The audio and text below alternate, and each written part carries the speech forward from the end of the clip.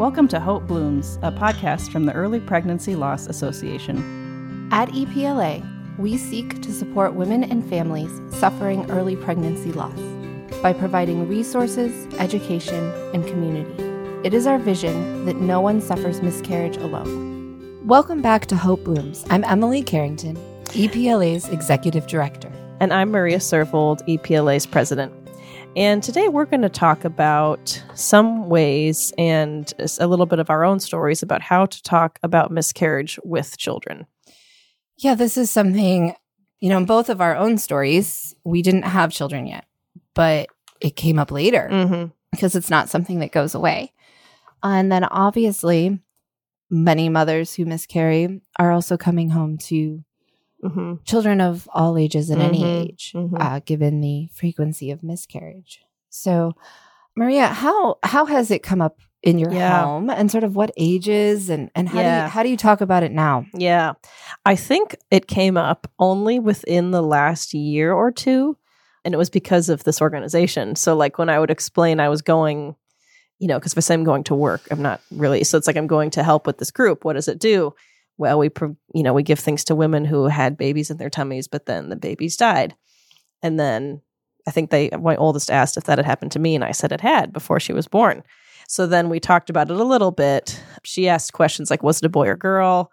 All these sort of, which I didn't know, it was too early and all these things. And it's interesting because, and this is how kids are. She sort of often will talk about, we might have had a brother, because I have all girls. We might have had a brother that first baby. And it's like, how do you say, well, you might not have been here if there'd been that for, because like timing wise, it's like we don't go into that, but it's sort of fascinating. It's like she instantly, and the others too. It's like, oh, there's this other sibling out there, Yeah. How old is your oldest? Oldest is 8.5. Yeah. And I think whenever we've talked about it recently, she's very interested. The 6.5-year-old has some questions, and the 3-year-old is not really paying attention. But that oldest one is, curious and surprisingly not. I mean, you can tell it was sort of sad, but she just didn't fully comprehend like the physical realities of it. I love that in children, though. Yeah, we told my oldest around 4, and I don't remember why, but it seemed it was just sort of, there was some occasion that sort of called for knowledge of it, and I decided it was time. And I love how, and I think we've said this before on the show, how she just accepts it. Like, we do know that at least, I told her about 1. I didn't really pile on like that there were 3. I felt like we give little information at a time, because all of mine happened before she was born. And she could have been born had any of them been born. But we do know 1 was a boy, and I have 2 girls. So she will talk about our brother, her brother.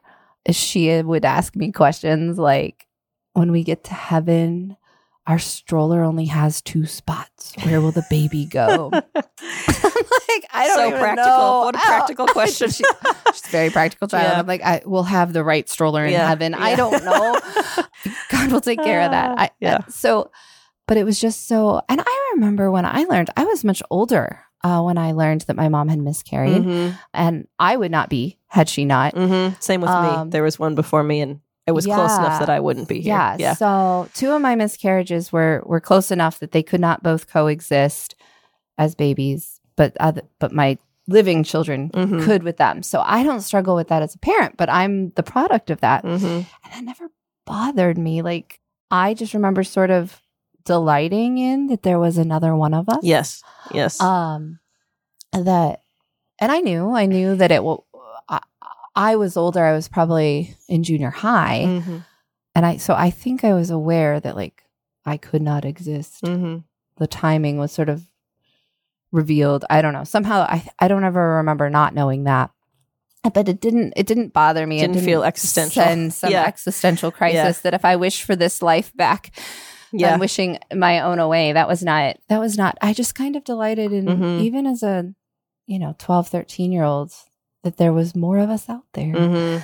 And I feel like I got questions like maybe, what would you have named it or something, like the things that kids ask. And that's sort of, I think, an important thing to think about with this conversation with children is to sort of let them lead with their questions, like, not throwing a bunch of information at them, but sort of seeing what they're interested in. Right. And being clear and frank, I think, is really, really important with children. It does not, and I've realized in our own walk through any sort of suffering with our kids, that clarity has mattered, and that to not impose my adult grief and perspective on my children. I've had to work hard where things feel so heavy and so big, and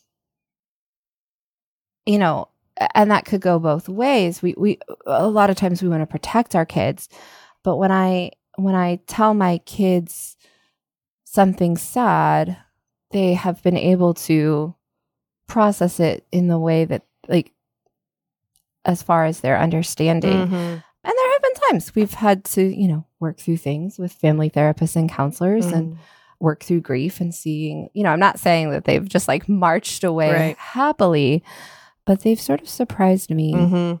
Yeah. Well, I think that sort of makes a bigger point to not, it depends on you or in the kid and your family, but you don't want to just assume across the board, like, no, my kids can't know. They can't. I can't tell them about that. It would be bad for them, right? Like, So one thing I remember when we talked to Nancy Kingma years ago, she came and did an educational day with us and was just fabulous. One thing I remember her saying, like, your kids know, right? Oh yeah, I remember that. They don't necessarily know what happened, but they know something happened. Something's wrong. I mean, my kids are sharp. Now, I've got 2 little girls. They're both pretty sensitive and emotionally aware, but like, they don't miss a beat, right? Yep. My littlest one, if I'm looking like just frustrated or confused, she looks at me and goes, "Mom, are you happy?" Right. And she always asks me that, like, when I'm irritated. So then I have to be like, yes, I'm happy. But I'm right. So they're part of our houses, and they feel our feelings. They're aware of what's going on. And so I really encourage you. We're going to talk about some of the information she gave us, but I do really encourage you. There's a lot of resources out there. And we did record a whole episode with Nancy about talking to children. And there's obviously different ages of children depending on your circumstance, your house, babies, adolescents. But she even talked about, and I love this, talk to your baby, give them words. Your baby feels the existential sadness that is in your house. And even if your babies don't know, giving them the words gives them the confidence that this is something with words. I think that's important. Another thing I've read, and again, we'll couch this with, we're not the counselors, we're the moms, and we want to be here to distill and send the information to you. And there are amazing family therapists out there. And I want to say too, like, any kind of disruption and death, like, you can work with a good therapist to work through that and to build your toolbox. When my grandfather died, he was 94. There was nothing particularly tragic about it. But I watched my fresh 5-year-old work through that in some healthy and unhealthy ways. And I was thankful to have a family therapist to help us work through that as well. And even her unhealthy ways where, outbursts and seeing sort of what was normal and healthy. And I think those are good ways to, but I also watched her play through it. I watched her. So she was 4 or 5, just turned 5. And I watched her come home, and we had to replay the funeral of my grandfather's death, but it was her working through it. Right. And I thought that was so profound and aware. And again, sort of age appropriate. Right. One thing I read a lot of places was to be clear with your children, to not use that. If you use the language that the baby is sleeping or the baby went away, it could scare the child about sleeping. Yes. And going away. Yes. Right. That this was really clear that it's okay to use the word death. And, this is, I think, a balance as a parent, right? Like on other causes of suffering in our own family, there are things that we have to be really clear with our kids about. I am very pro take your children to funerals, but I also don't think you need to make it like a weekend pastime if your children are not in relationship with that person. Right. But I also think that it's not fair to them to not let them know the whole story of the person's life. Right. So to use the word the death, or to make it clear that the baby's not going to be born. Yes. And that it's one thing that was also repeated a lot is that it was no one's fault. It was not mommy's fault. It was not their fault. It's nothing they thought or did or said that could cause the baby to go away. Right. So I think that that's, even with little young children, to take some time to figure out how you're going to say it and to say it clearly is a good place to start. There's also a lot of resources. Maria, you found a book. Yes. So it's a great it's a picture book, which is great. And it's called Why is Mommy Crying? Explaining Early Pregnancy Loss to Young Children. And it's by a woman named Corey Ball. It's the byline on the book is I.CORIBAILL, if you want to look it up. But yeah, Why is Mommy Crying? But it's this great story about a little boy named Max who notices his mom is crying and wonders why. And so he offers her a Band-Aid and stuff. It's very sweet. And she explains that there was a baby in mom's tummy, but there's not anymore. It's going, it died. It's going to go be in heaven. Sometimes they go back to be with God. And then he asks interesting questions like, are you leaving too? And these things. So it's really beautiful, very beautiful illustrations. And I think it very gently and yet truthfully helps explain to children. And the author, Corey, we had a great conversation, and it's back on our blog. We can link it in this podcast with some video clips. I talked to her on Zoom, and she talked about why she wrote this. And it was after her own loss.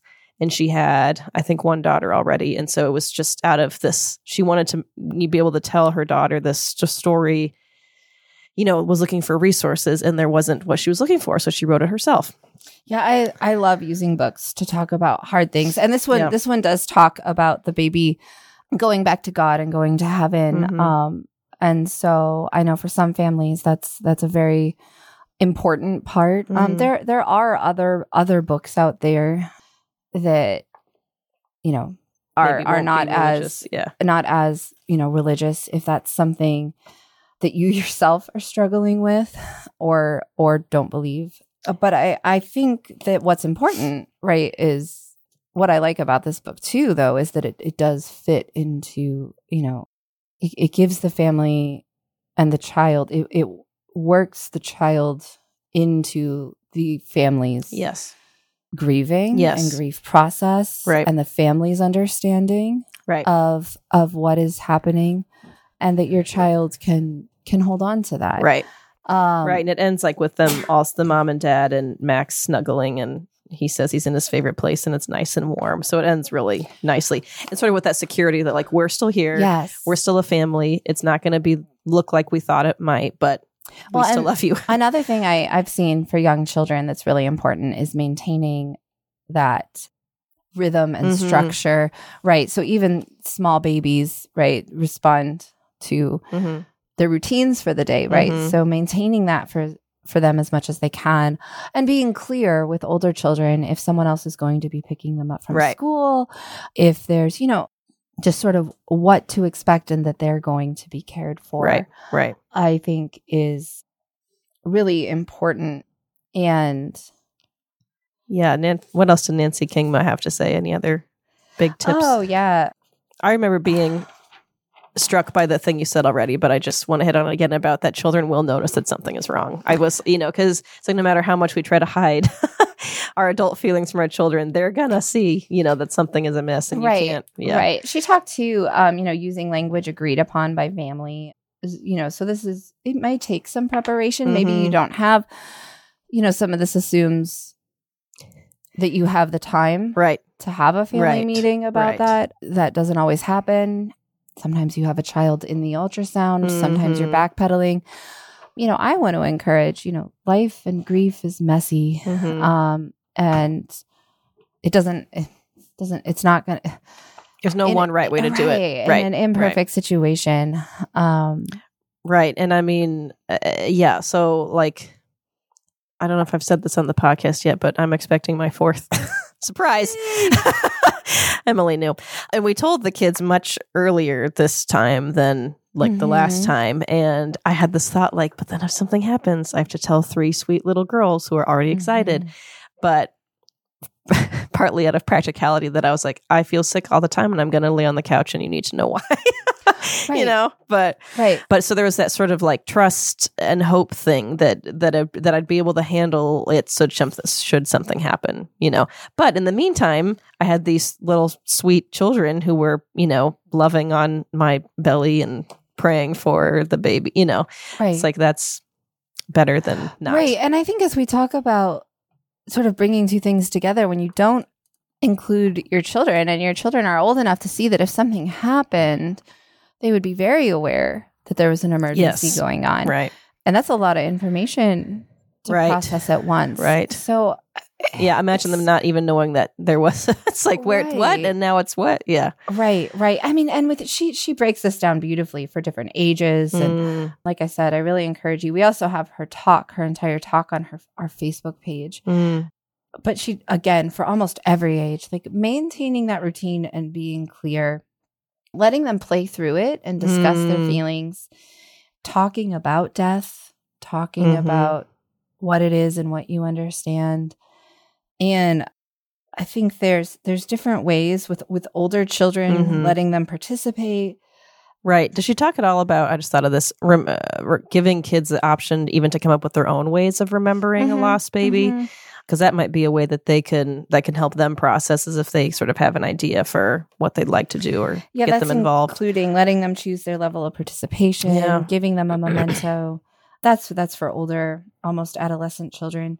And, you know, you're going to see the grief work its way out in different ways. You know, so I encourage you to be gracious with your kids, as with anything, right? Like this is a big change, a big moment in their lives. Yeah.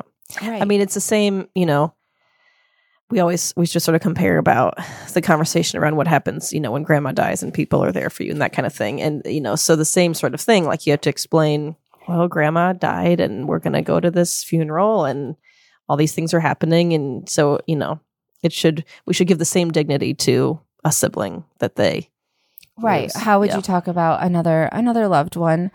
And you know, talking about the process, if mom is going to surgery and being clear and concise, and then being ready to answer questions, I think is important. Yeah. So take some time. I mean, I like even just a quick Google of how do you talk to children about this? There's a lot. Yeah, there are good resources out there. A lot of resources that are just the basic here and now resources. We've already mentioned talking to a counselor, talking to clergy, letting them know you're working through that grief too, I think is important. I read somewhere that like it is okay to cry. You know, again, it's this balance where your children are not supporting you, but they are watching you and how you're grieving. And, you know, for them to know that you're working through this as well and that you're going, and then see them at, you know, you asking for support as well. Right. I think that's something important for our kids to know in all areas of our life. You know, it's a balance, right? Like, I don't want to be like, I'm going to pile on my messiness on my child because they're not my support person. Right. But also my kid needs to know I ask for help.